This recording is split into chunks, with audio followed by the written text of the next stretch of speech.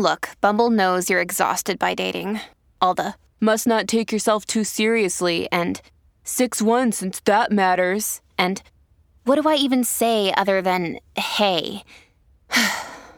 Well, that's why they're introducing an all-new Bumble, with exciting features to make compatibility easier, starting the chat better, and dating safer. They've changed, so you don't have to. Download the new Bumble now.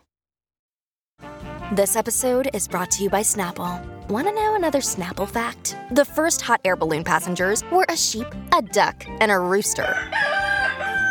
Ridiculous. Check out Snapple.com to find ridiculously flavored Snapple near you.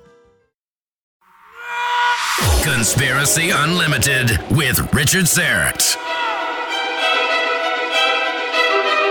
What's happening is that we're losing our civil liberties and our rights. Many of us are losing our lives, and very likely not with the pandemic, but very likely to other influences and delivery systems. So here we are.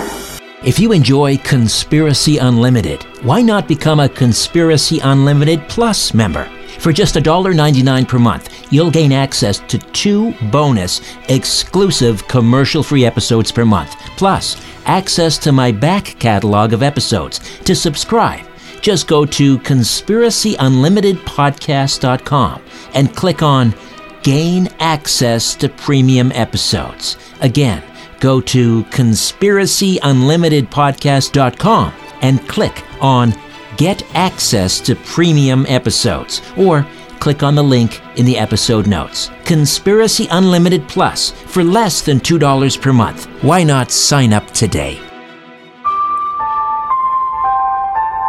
Conspiracy Unlimited with Richard Syrett. Pursuing the truth wherever it leads. Exposing evil and corruption and the secret machinations of powerful elites. Revealing the high strangeness beneath the surface of our supposed reality. Coming to you from his studio beneath the stairs, here's Richard Syrett. My name is Don Jeffries. I'm filling in for the great Richard Syrett. If you have not heard me, you're not familiar with me, again, I'm Don Jeffries, and I'm a best-selling author of several books, including Hidden History, Survival of the Richest, Crimes and Cover-Ups in American Politics, 1776 and 1963, and Bullyocracy. You can find my writings on Substack at donaldjeffries.media, and you can find my blog at donaldjeffries.news. All right, tonight we have a couple of guests for you. In the first hour, we'll have investigative reporter at large Janet Phelan. In an hour or two, we're going to have former employee blackjack dealer Gino Minari, who will take us back to the heyday of Las Vegas and the storied history of the legendary Dunes Hotel and Casino. So let's talk to Janet Phelan. She's been on the trail of biological weapons agenda since the new millennium. Her book on the pandemic, At the Breaking Point of History, How Decades of U.S. Duplicity Enabled the Pandemic, has just been published by TriNday. Her articles on this issue have appeared in the Activist Post, New Eastern Outlook, InfoWars, and elsewhere. Educated at Grinnell College, UC Berkeley, and the University of Missouri Graduate School of Journalism, Janet jumped ship, and since 2004 has been writing exclusively for independent media. Her articles previously appeared in the Los Angeles Times, We Magazine, Orange Coast Magazine, the Long Beach Press-Telegram, the Santa Monica Daily Press, and other publications. She is also the author of the groundbreaking expose Exile and 2 books of poetry. She resides abroad. Janet, welcome to the show. Thank you so much for having me on. Oh, my pleasure. So let's talk. First of all, I'm always interested in people who had a mainstream platform or were writing for it, and then it says you jumped ship. So when I imagine did you just become disillusioned with the mainstream media, or what caused you to enter the waters where people like me have resided for a long time? Well, there were particular events which took place in my life starting around 2001, which shocked me to my core and convinced me that the world we were living in was not the world that it purports to be. And without going into a lot of detail about those events, which involved a murder, a cover-up of a murder, and quite a bit of drama, I'll just mention that in 2014, I published a book about those events entitled Exile. So I was completely convinced that things were not as they appeared to be, and I set out to try to figure out what they were. Oh, absolutely. Okay, so great. Well, I mean, we're going to be talking mostly, I think, about your new book, At the Breaking Point of History, How Decades of U.S. Duplicity Enabled the Pandemic, and I was able to read through it and found some very interesting parts. And it's more, about much more than the pandemic. You kind of go into a lot of corruption within the medical, what I call the medical industrial complex. And you raised one point. What I found most fascinating about the book was I thought nobody but me had ever noticed it, but you mentioned in there how politicians, especially presidents, how they don't ever seem to die of cancer. I remember writing about that a long time ago, so I think we kind of independently arrived at that same. You want to talk about that a little bit first, and then we'll talk about the rest of the book. Well, sure. I believe that chapter is called something like Cancer Everywhere, but not in the presidential suite. Yes. And it's actually it's not that difficult to determine the statistics on this. The statistics of people who, in the general population, who die of cancer, and then you take and look at the world leaders, and you find that, generally speaking, they simply don't. Particularly if you're looking at presidents, vice presidents, and leaders of NATO-related countries. They simply don't die of cancer. Now, why is that? Is there something in their genetics that makes them immune? I doubt that. So I came to the conclusion that it was entirely possible that there was a cure and that it was being, shall we say, bogarted. Yeah, well, I think you're exactly right, and I don't think you raised that in there. But I would also question: no president has ever dropped dead of a heart attack in the White House either, which happens in the outside world. Has been happening for decades. I find that a little strange as well. Well, that's something else to look into. Thank you for bringing that up. Just an idea, but so the idea for this book. Okay, I'm kind of independently writing. I don't know when I'll ever publish it, but I'm kind of writing something about the pandemic or the plandemic, whatever you want to call it. So it looks like we're kind of looking at this the same way with the dubious statistics, and how deadly is this thing, and has it ever been isolated? So when did you get the idea to try to study? Obviously, I guess because you're being subjected to the same things we are. We're all shut down, and we're losing our civil liberties. Is that what inspired you? Well, when the pandemic hit, as you can probably see from the trajectory of the book, it's something that I've been predicting for some time now, and it had become very clear to me that a pandemic was planned, and the only question was, when was it going to be released? So what I attempted to do with the book was to trace the evidence certainly back to 2001, and in some cases prior, to show that the U.S.'s, particularly the U.S.'s activities, reeked of pandemic planning. The book doesn't go so much into Event 201, which I believe just happened recently, right before the pandemic, but the book kind of starts on the trail with changes in the USA Patriot Act after the attacks of September 11th and, of course, the anthrax attacks. And there is a almost never discussed section in the USA Patriot Act, Section 817, which is the expansion of the biological weapons statute, in which the U.S. changed their own domestic bioweapons laws to give the U.S. government itself immunity from violating its own biological weapons laws. Now, that was a shocking change, and it was not reported by the media. So that's kind of where my rabbit hole started, with looking at the evidence that something was going on in the background about bioweapons that would probably result in a pandemic. Well, we certainly see, obviously, Anthony Fauci was basically predicting it. We had Bill Gates, and I think several other people. I mean, everybody seemed to be saying, this is inevitable. And I remember questioning at the Times that why would you think a pandemic was inevitable? We really haven't had a pandemic that could be considered something like this since the Spanish flu in 1918. I mean, all the others. I mean, was how much of the population even was really affected by? And they may have declared a pandemic. Was nothing like this. You didn't see lockdowns. You didn't see mass mandates or any of the other madness that we've seen for the last year and a half. Why do you? I mean, to me, that's really, really strange when you get that kind of predictive programming in the parts of politicians where they all were saying this is inevitable. We're going to have this and we have to do something. How do we handle it? Right. Well, the cries of this is inevitable started long before Anthony Fauci and Bill Gates were talking about this. As discussed in the book, I had the opportunity to interview Randall Larson, who was the head of the Weapons of Mass Destruction Center in D.C.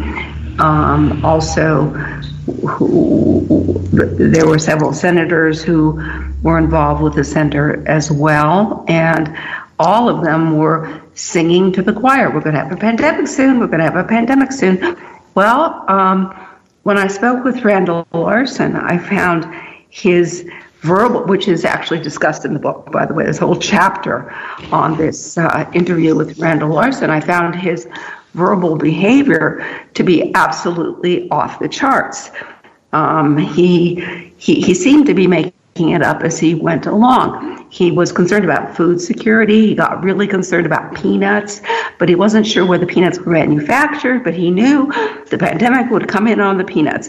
I mean, you got to be kidding me.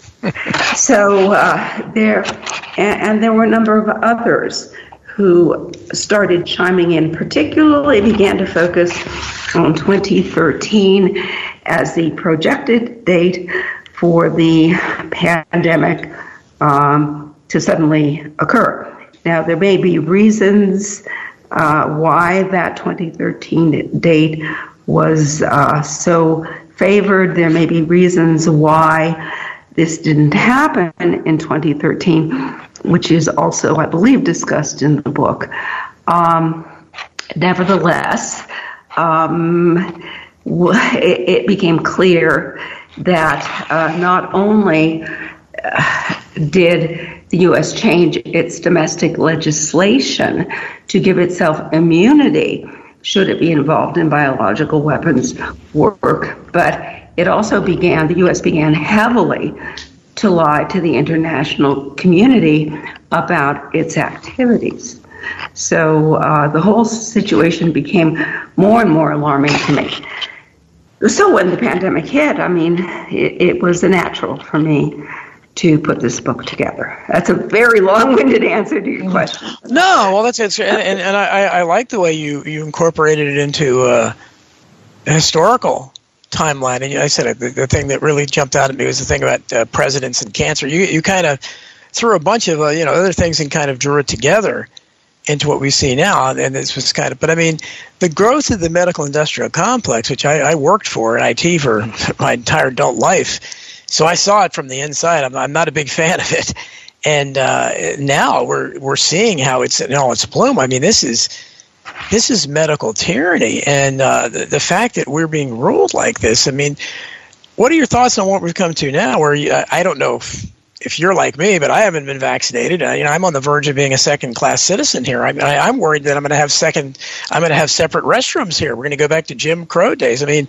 what do you think about the fact of why? How come my body, my choice doesn't apply to us? Well, I understand that Canada is quite a bit more draconian than even the U.S. in terms of those sorts of mandates. It seems pretty clear to me that pressure is being applied from every possible direction to make sure that people do get vaccinated. Now, when you look at the vaccine statistics on VAERS, the CDC vaccine adverse event reporting system, you start to get a little nervous. Hundreds of thousands of injuries reported. Yes. Tens of thousands of deaths. What's the big deal about a virus that has such a allegedly low mortality rate? Mm-hmm. I think it's like 2.2% or something. So what I tried to do with the book was to show that there was a longevity of efforts by the U.S. government to launch a biological weapons attack. Now, I got a question for you. How would you know the difference between a pandemic or a biological weapons attack? How would you know the difference? I certainly wouldn't. Well, we would know if we're told. Okay, if we're told that somebody... Well, yeah, exactly. That's it. So somebody ate a sick bat in Wuhan and the whole world got sick. Okay, that's the story. Well, I think the story is a bit more complicated than that. And given the efforts by the U.S. to, I mentioned lying to the international community. And I'd like to go into that a little bit more in depth if possible. The U.S., there goes the dog. Oh, that's okay. It's live radio. Okay. Not my dog. I wish I could do something about it. The U.S. has obligations under an international treaty known as the Biological Weapons Convention. And pursuant to those obligations, the U.S.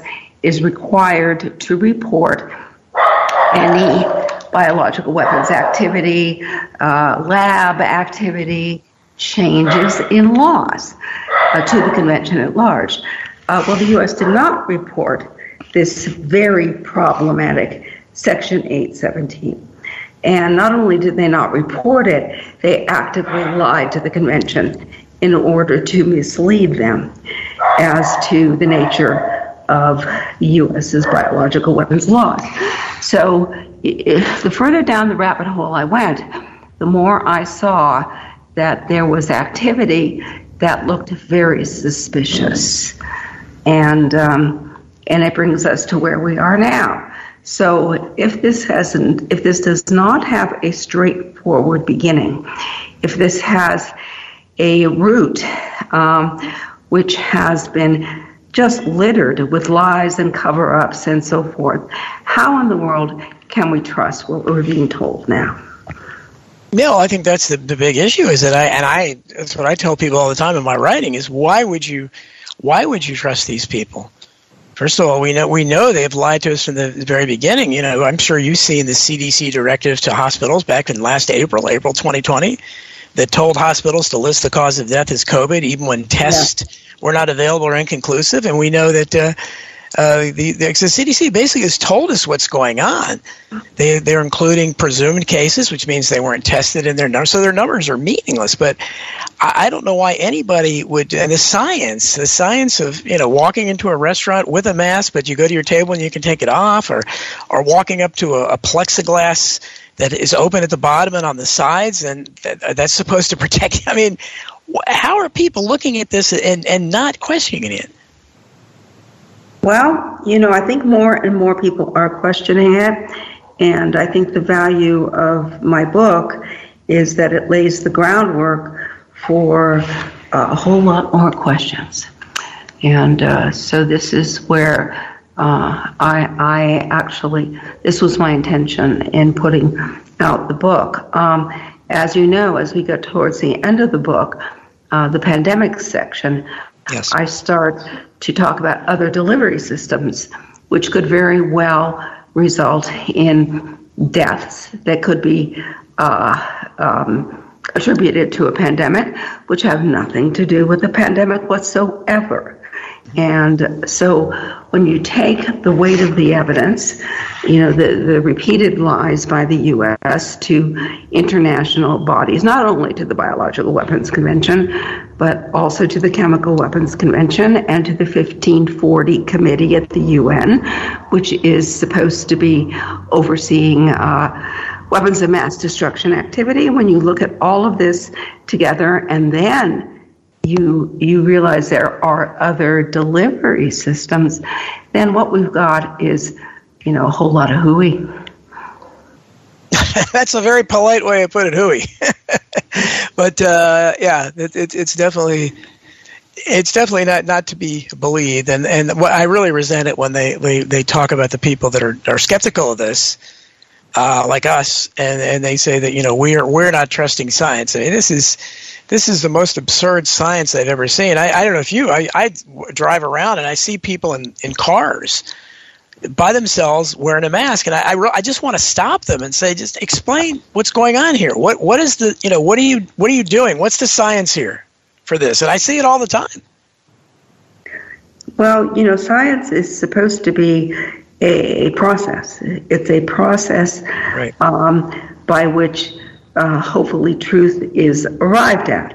It is not something that is spouted from an employee of a very problematic federal agency.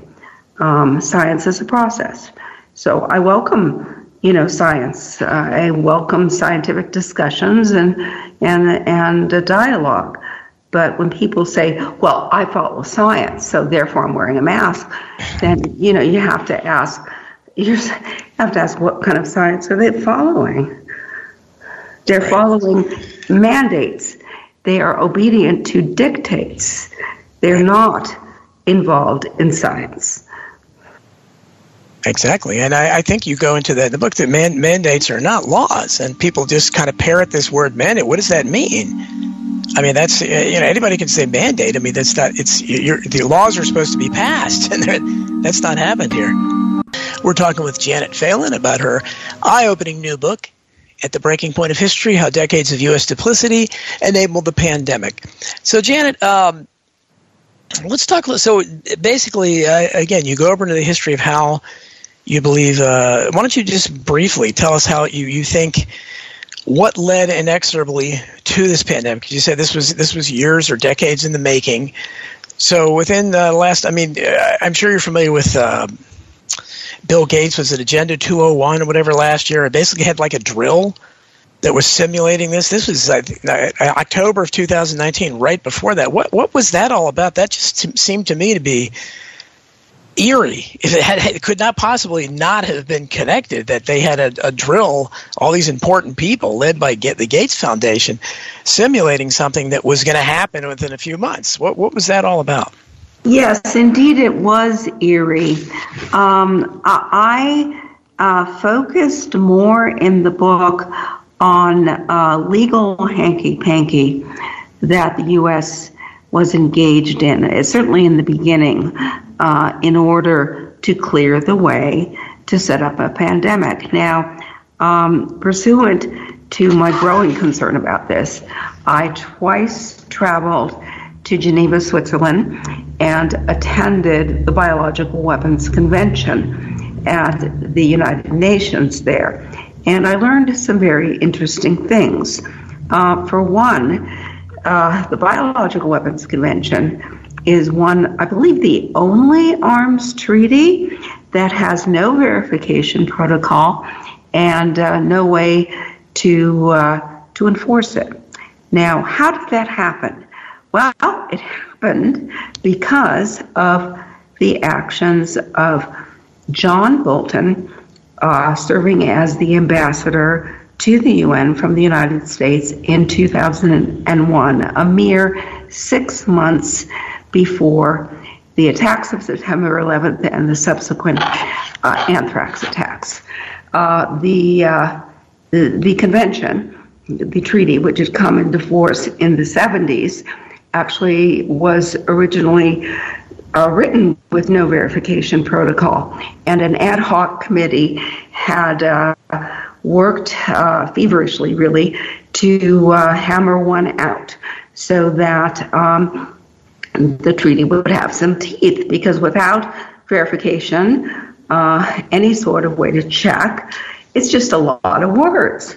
So this protocol was presented in May of 2001 to the convention at large, and the U.S. delegation, led by John Bolton, got up and walked out.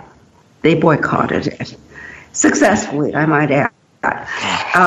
Fast forward to 2011, I am at the convention, and we have now a surprise visit by Secretary of State Hillary Clinton, who apparently showed up in order to reaffirm how critical it was that this convention doesn't have any way to enforce itself. Her speech is also recorded in the book. So on both sides of the aisle, the Republican and the Democrat, we have obvious efforts to keep the Biological Weapons Convention in the status of a whole lot of words on paper, nothing more. Now, Why would that be? Yeah, and people like John Bolton, I mean, guys, I think a true psychopath, and certainly the queen of the deep state, Hillary Clinton. When you have people like that involved, I mean, they're up to no good, obviously. Well, some very interesting things transpired when I was at those conventions. At one point, there was a presentation made by a couple of honchos from the CDC and the HHS, and I had developed a sort of, I had some questions for them, right? So I raised my hand and I asked about these triage plans, which had been published in a noted medical journal called CHEST, concerning who would be triaged out of the picture, who would not get any medical services should a pandemic be declared. Because indeed, there was a big consortium of heavyweights, including the Department of Homeland Security, HHS, CDC, and the results were that certain people weren't going to get ventilators and other sorts of medical care in a pandemic emergency crisis. Notably, the elderly and those with cognitive problems. So they had basically already decided to triage people to death. So I had some questions about this, and up went my hand. I asked questions, and I was completely stonewalled. I mean, the two men. There was a Dr. Korch and another medical professional there. They simply denied what had been written, not only in the medical journal, but had been picked up by Associated Press. And following my questions there, I was approached by a couple of State Department delegates who told me they were concerned about the kinds of questions I was asking, and they wanted to talk to me a bit about them, which actually that conversation was not going to happen, and I just smiled and walked away. So, it became more and more apparent to me that the U.S. was promoting a false perception, and that this was the program there for the State Department, for others from the U.S. There was another incident where a member from the Department of Homeland Security named Dr. Daniel Gerstein did another presentation. This was a side event during the lunch hour, and he put up on a screen the biological weapons law of the U.S. so he could show everybody what strong and vital legislation we had. Well, it was the old law, not the law amended by 817, in which the U.S. gives itself immunity from violating its own laws. It was an attempt at deception. So for me, it was a fascinating experience. I went in 2011 and again in 2016 to the Biological Weapons Convention, and I'll tell you, it was a real education for me. Well, did you get to talk to any really renowned people? I mean, I imagine you couldn't get close to Hitler or anybody like that. Did you get to interview or talk to any of these really famous people? Well, there weren't really famous people there. I mean, there were State Department delegates, except for Hillary. There weren't. There were delegates and so forth. I did speak with the individuals mentioned from, the doctors from the CDC, and also Daniel Gerstein spoke with him, but there weren't famous people there. So Anthony Fauci was there? Worker bees, really. Okay, so Fauci wasn't there? Oh, no. Okay, no, I see. No, absolutely not. So you saw. So when we heard of this outbreak in Wuhan, I guess you weren't really surprised, or were you? Oh, my first thought is, now it starts. Yeah, and, but I mean, did you? Because I remember when this first happened, I just kept saying, I'm trying to see the end game here. And I thought they had bitten off a lot more than they could chew when they canceled sports. They canceled all the major sporting events, March Madness, and baseball. I said, but this is the playoffs. This isn't. People aren't going to stand for this. The normies aren't going to stand for this. They started closing all the stores and everything. I said, this is movies. I said, they're butting up more. But I'm shocked, and I remain really disillusioned, Janet, that the way the majority of Americans, and I guess the majority of people around the world, have just rolled over and accepted all this. Because I'm shocked, that they, accepted this incredible,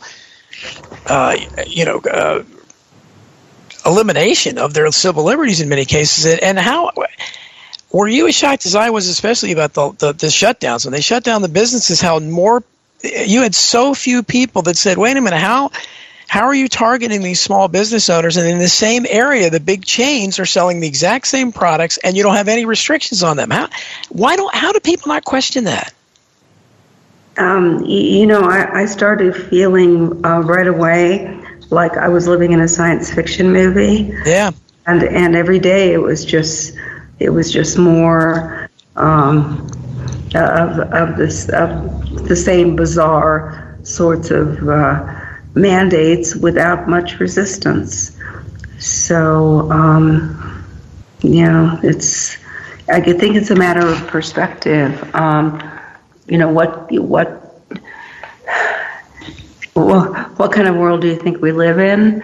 Who runs the world, and what's really happening to the world.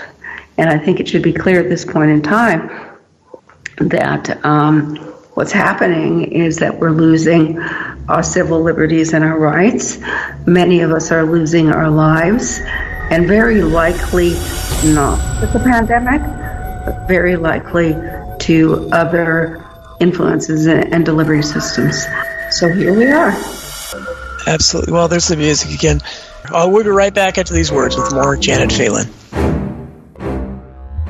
I call it the miracle molecule, carbon 60 or C60 from my good friends at Evo C60. I take a tablespoon every morning. It delivers more than 172 times the power of vitamin C. C60 is a known antiviral, antioxidant, antibacterial, anti-inflammatory, and it's a remedy that works. C60 Evo can slow down the aging process by reducing cellular damage. C60 Evo users consistently enjoy better sleep and wake up feeling refreshed. I sleep like a baby. I have no aches or pains. Zero. I'm 58 and I don't have a gray hair on my head. And I have boundless energy. Get your miracle molecule in a bottle. C60 from c60evo.com/Richard-Syrett. Use the coupon code EVRS at checkout and save 10%. This product is not intended to diagnose, treat, cure, or prevent any disease. If you have a medical concern, please contact your healthcare provider.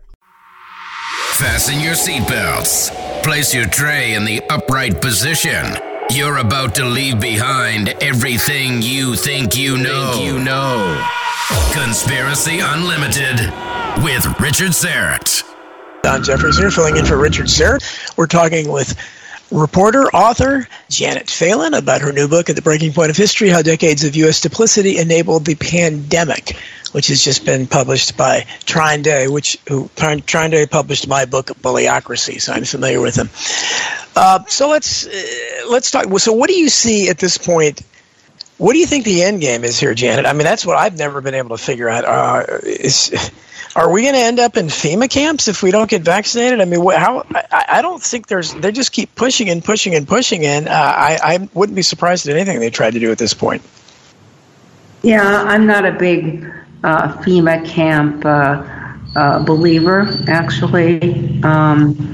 I think there are far less obvious ways to punish people and to deny them their lives and their liberties, much of which I go into in the book. I'm concerned that we seem to have gone headlong towards loss of rights and loss of life. And this is what concerns me the most. And I don't see it particularly letting up at this point in time. I see where the imposition of these rather draconian measures, particularly the lockdowns, which can facilitate another one of the delivery systems, which I spent a lot of time talking about in the book, delivery systems as a word for delivery of a chemical or biological agent. So I think I put the book together in the hopes that it would kind of rattle some cages, maybe shake some people up, get them to start thinking about what's really going on here. Recently in the news, it does appear that the U.S. has finally copped to the fact that they were funding gain-of-function research in Wuhan. I think that it's very likely that a couple of heads are going to roll, but is that going to fix the problem? I don't think so. So I'm in a part of the world where these restrictions and so forth aren't really being levied, and I intend to stay here for the time being because it seems a lot safer here than in a lot of these situations where the police are becoming more and more aggressive against people. Well, I think that's the most amazing thing about this, and I call it the greatest psyop of all time, what we're experiencing, because it's a worldwide thing.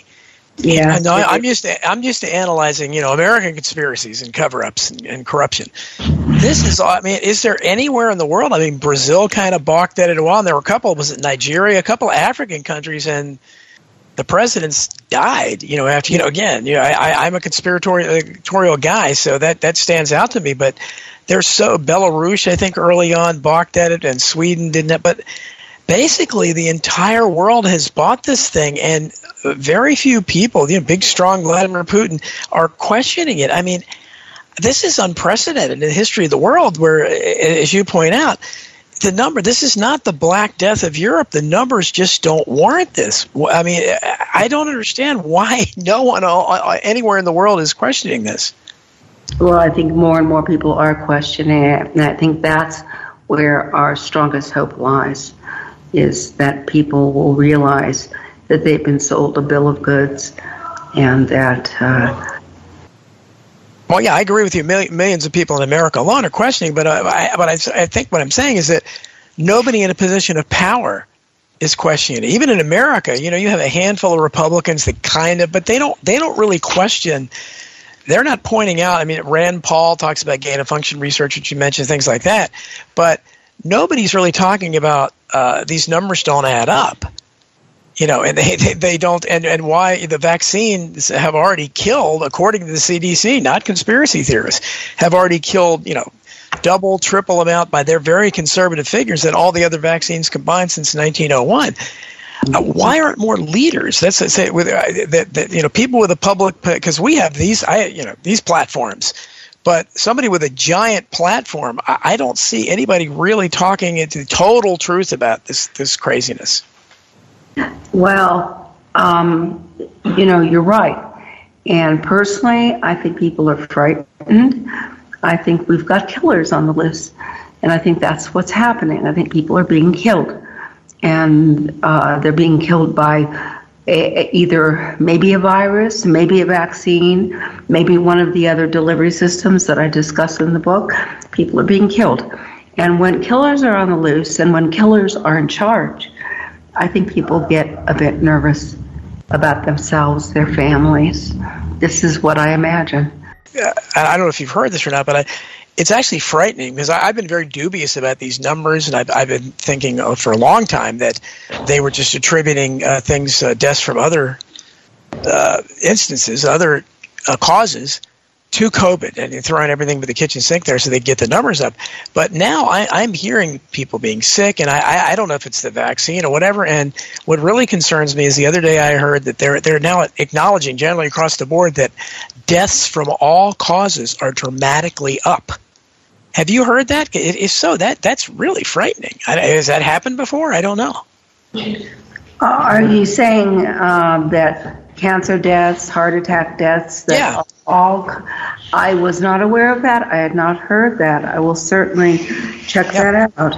Yeah, basically the overall death rate. I mean, more people are dying. I mean, that's scary. And I suspect personally, because I think, I side with things. I think these vaccines are dangerous to a lot of people. And I think maybe it's a lot of people are dying from the effects. Maybe it's delayed to some degree. I don't know. But I mean, sure, and some people in the world think that millions of people are going to die on a delayed basis from these vaccines. I certainly hope that doesn't happen. But there's a big belief out there. And I think that's why so many are just, saying, no, I'm not going to get it, because I know myself. I fear a possible side effect or something terrible from a vaccine way more than I fear COVID. I don't know about you. I'm not particularly concerned about COVID. I know a lot about natural medicine and what to do for respiratory problems and so forth. I'm not particularly concerned about it. What really concerns me is the hysteria surrounding the vaccines that we see our government leaders engaged in. And this two-tier society that you'd mentioned before that seems to be launching up, you're vaccinated, you're cool, like go anywhere, do anything. You're not vaccinated, back of the bus, right? Yeah. And but I think there is so much more going on here besides the vaccines. And I know that some of my contentions in the book, some people have found controversial. I don't think at this point in time, given the amount of documentation that the book contains, that my statements about water as a delivery system could be considered controversial. I think they're pretty well documented now. So imagine a world where lockdowns happen and people who are in lockdown get, the weaponized water. Who would know? Who would be able to say what they died of? Who would be able to say? Nobody would know. So, we have a situation that is moving more and more towards lack of disclosure, towards abuse, towards mandates that make no sense. And I personally believe that the truth will set us free. And I think that the more that these sorts of conversations take place, the better for everyone. Well, I certainly agree with you there. I want to ask you before, because we're winding down here, I ask this to everyone. I know how my situation is. This has become such an emotional issue this entire COVID narrative, and now the vaccine's kicking in, have really made it's on steroids now. How is your fit? Because I know, I'm becoming a pariah, black sheep in my large extended family, and so many other people I know are that way, where relationships are breaking down. How are you perceived in your family writing this book and speaking out on this the way you do? My family is no longer on the planet, which is actually sort of the point of the book, Exile. So I'm sort of a lone sheep here.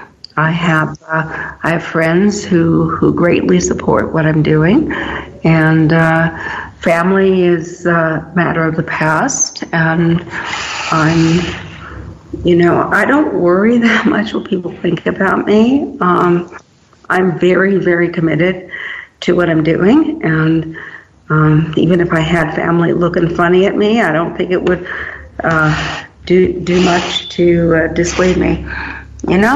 Yeah. Well, maybe you're in a way you're lucky. I know a few people like that.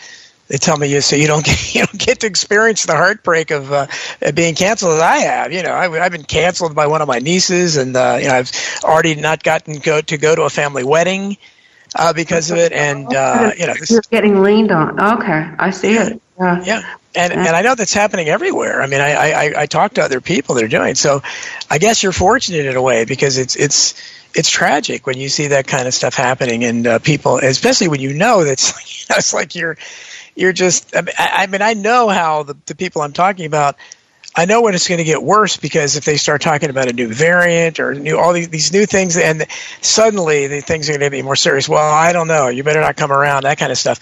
It's just so sad to see. You're just listening to talking heads. This is so foolish. I mean, the time we have. Explain. What I don't understand is how, what happened, whatever this virus is, how can it possibly have not burned out in the heat like every other virus in the history of the world, I think, has? And what happened to COVID-20? And I guess we should COVID-21.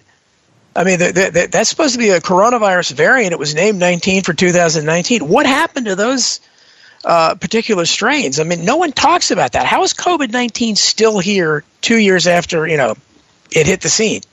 Because it's very useful, and because people really don't have the level of science education anymore where they're able to make these determinations for themselves and ask these questions. People rely on authorities. And who do we have for authorities? We have Anthony Fauci, we have Bill Gates, and God help us all. Exactly.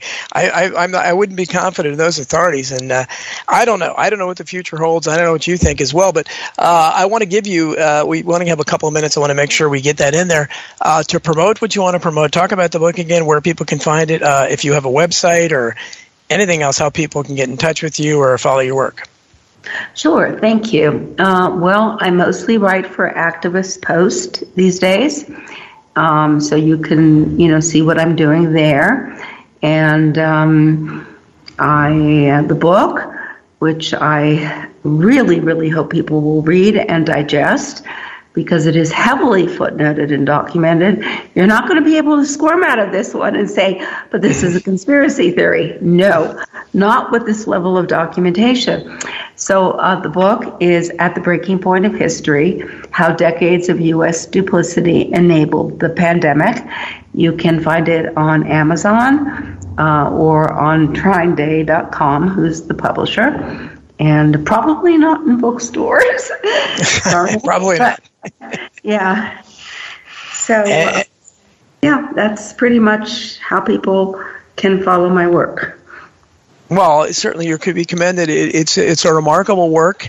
It goes over a lot more than this pandemic, but I think people want to read the last part of it just for that, because these are unprecedented times we're living in, and we need to rely on people like you, because there's no mainstream journalists that are. If you were still in the mainstream, I'm sure you realize you probably wouldn't be doing this kind of work, or you wouldn't be getting paid to write any articles on it. That's for certainly from this perspective. Anyhow, if you were questioning it, because I don't see anyone in the mainstream. Maybe Tucker Carlson to some degree.